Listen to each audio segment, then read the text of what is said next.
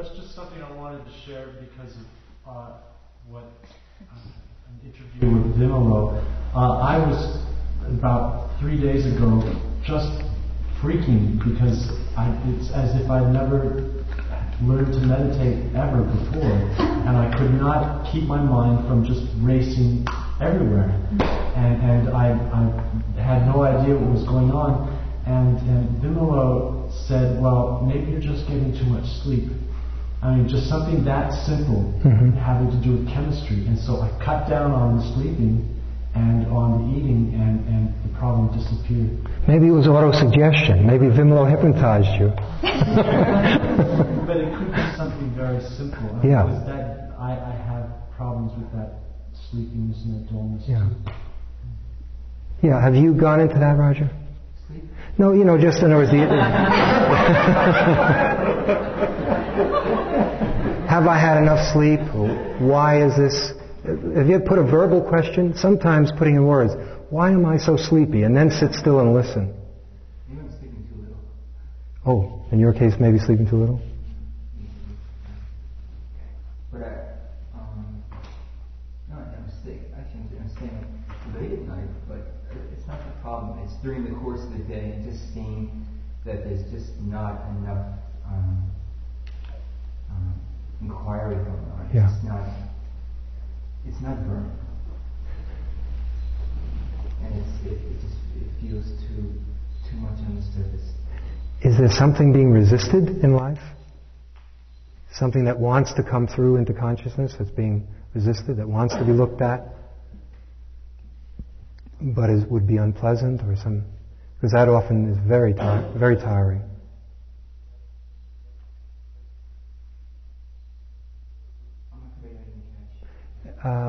In other words, the investigation might start with a simple question: is am I getting enough sleep, or too much, or not enough, etc. But sometimes it goes into the emotional realm, where you eliminate. You've not overeating, you've had plenty of sleep, you've had exercise, etc. And yet you're still tired. In other words, you shouldn't be tired, in quotes, but you are. And what that could point to is some whole emotional, that's right, and it's taking a lot of energy to hold it down.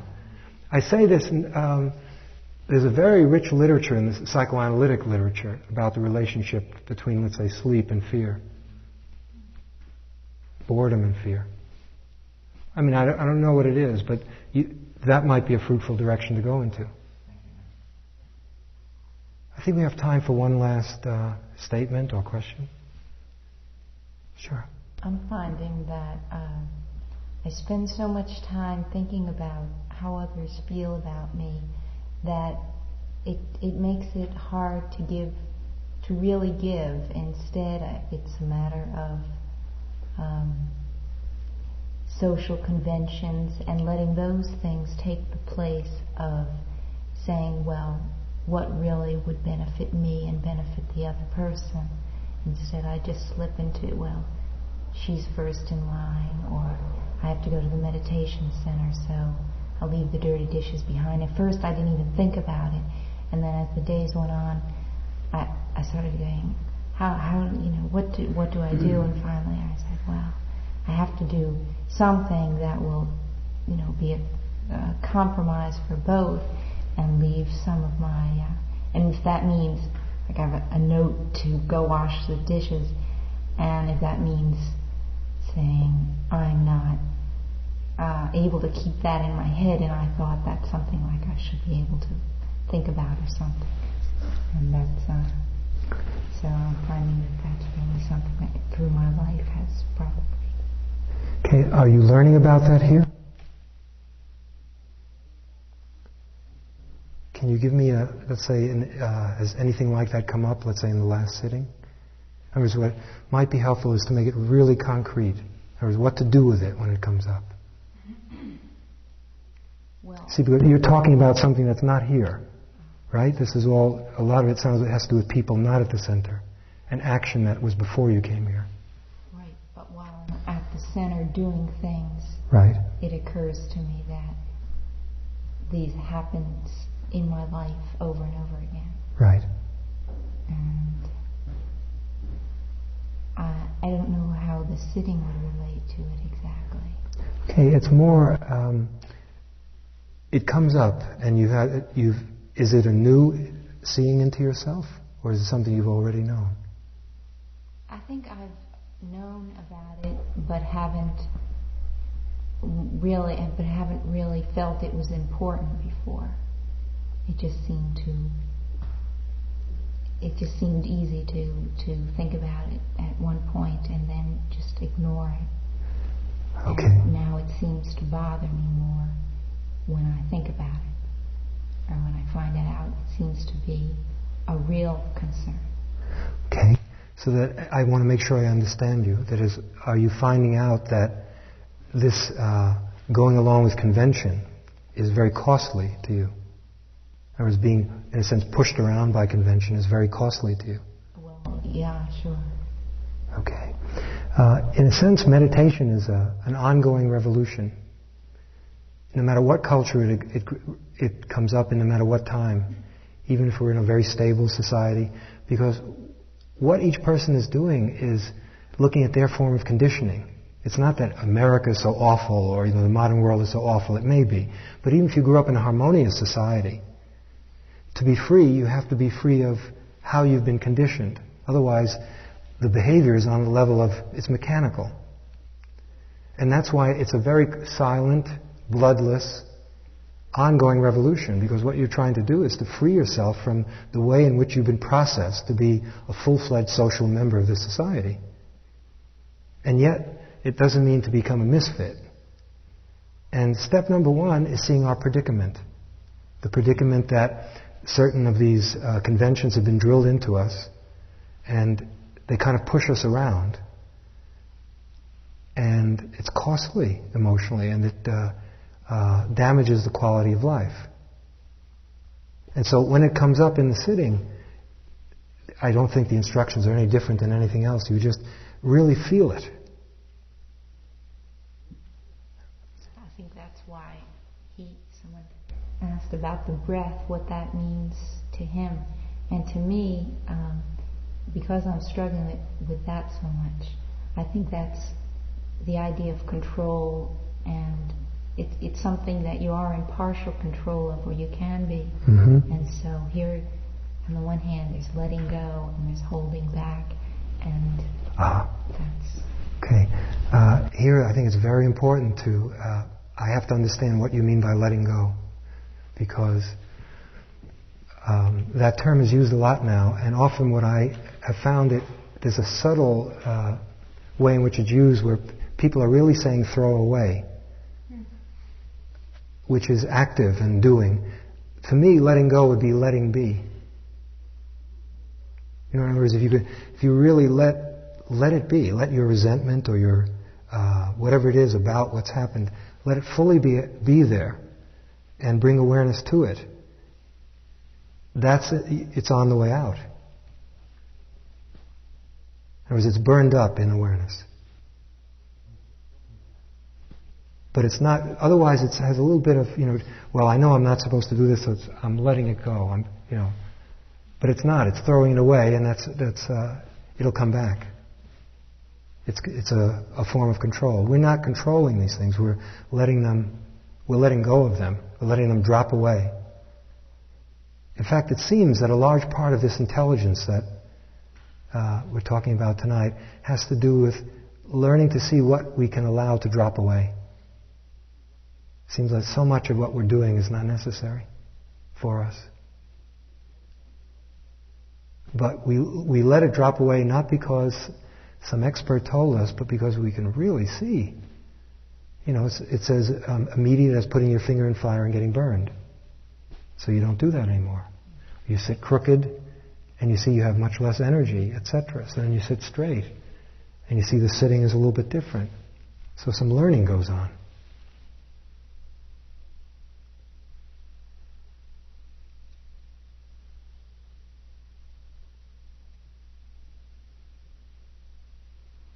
Is there anything else about that? Well, I find that when I try to bring awareness to the breath, my other organs go into battle. It seems like so that at the moment that I know where my breath is or feel it, then my heart starts going. And then my digestive tract starts going. So it's kind of, it's so something or somewhere,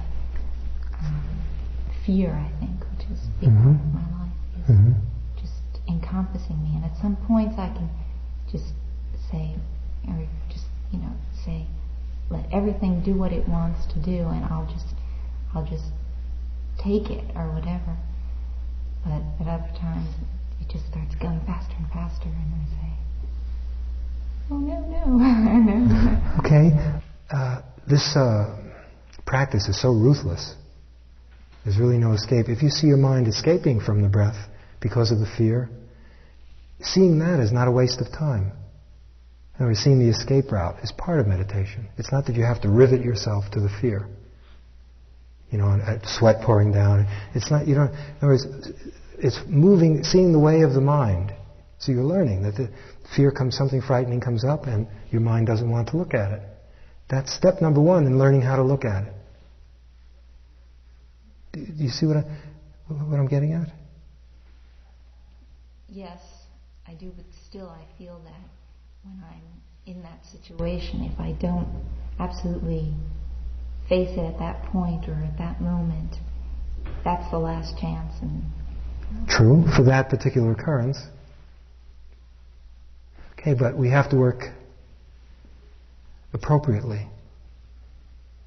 And it's perhaps more and more possible that you'll be able to do that.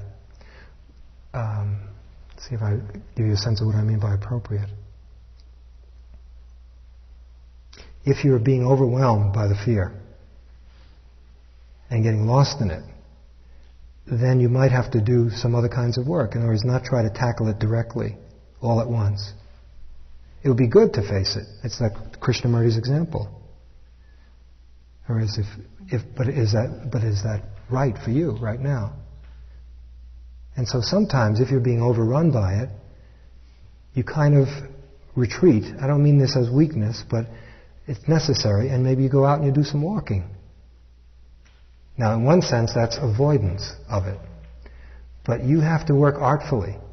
If you're finding that it's too much, that it's overwhelming, then perhaps you have to do something else. But you're still practicing awareness.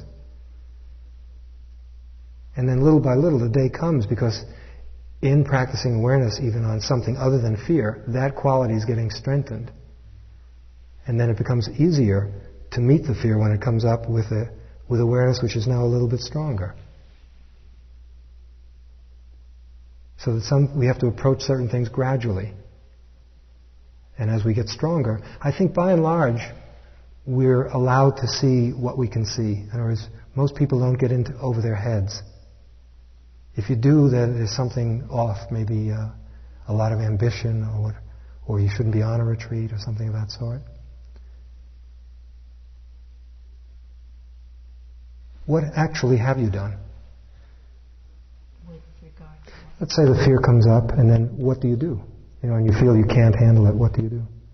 Sometimes I'll go to my room, and today I said I don't want I'm feeling overwhelmed by being around all these people and being struggling.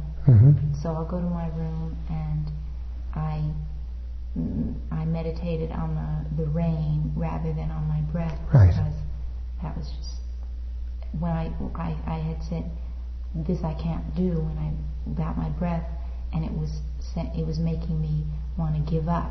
And then I said, but I don't really want to give up, so maybe I can meditate on something I'm interested in or want. So I meditated on the rain, and it was better for me. Yeah, I think you handle that beautifully. I'll end with this anecdote. I have a friend who, when he went to India, wanted very much to meditate, doing sitting meditation. Extremely sincere, very dedicated, but had never done it. And he found he couldn't sit. It was disillusioning. It was humiliating. he went to all these teachers and he had a very hard time physically and emotionally. And he went to one teacher and said, okay, so you can't sit right now. So just do an enormous amount of walking meditation. He would walk for hours. And little by little, his attention developed, and he was able to sit a little bit longer. He couldn't sit for maybe 10 or 15 minutes, and he wanted it very much. It wasn't that he was casual. And little by little, it developed. He's now a Zen monk. He sits about 10, 12 hours a day. So watch out. Could we have a moment of silence?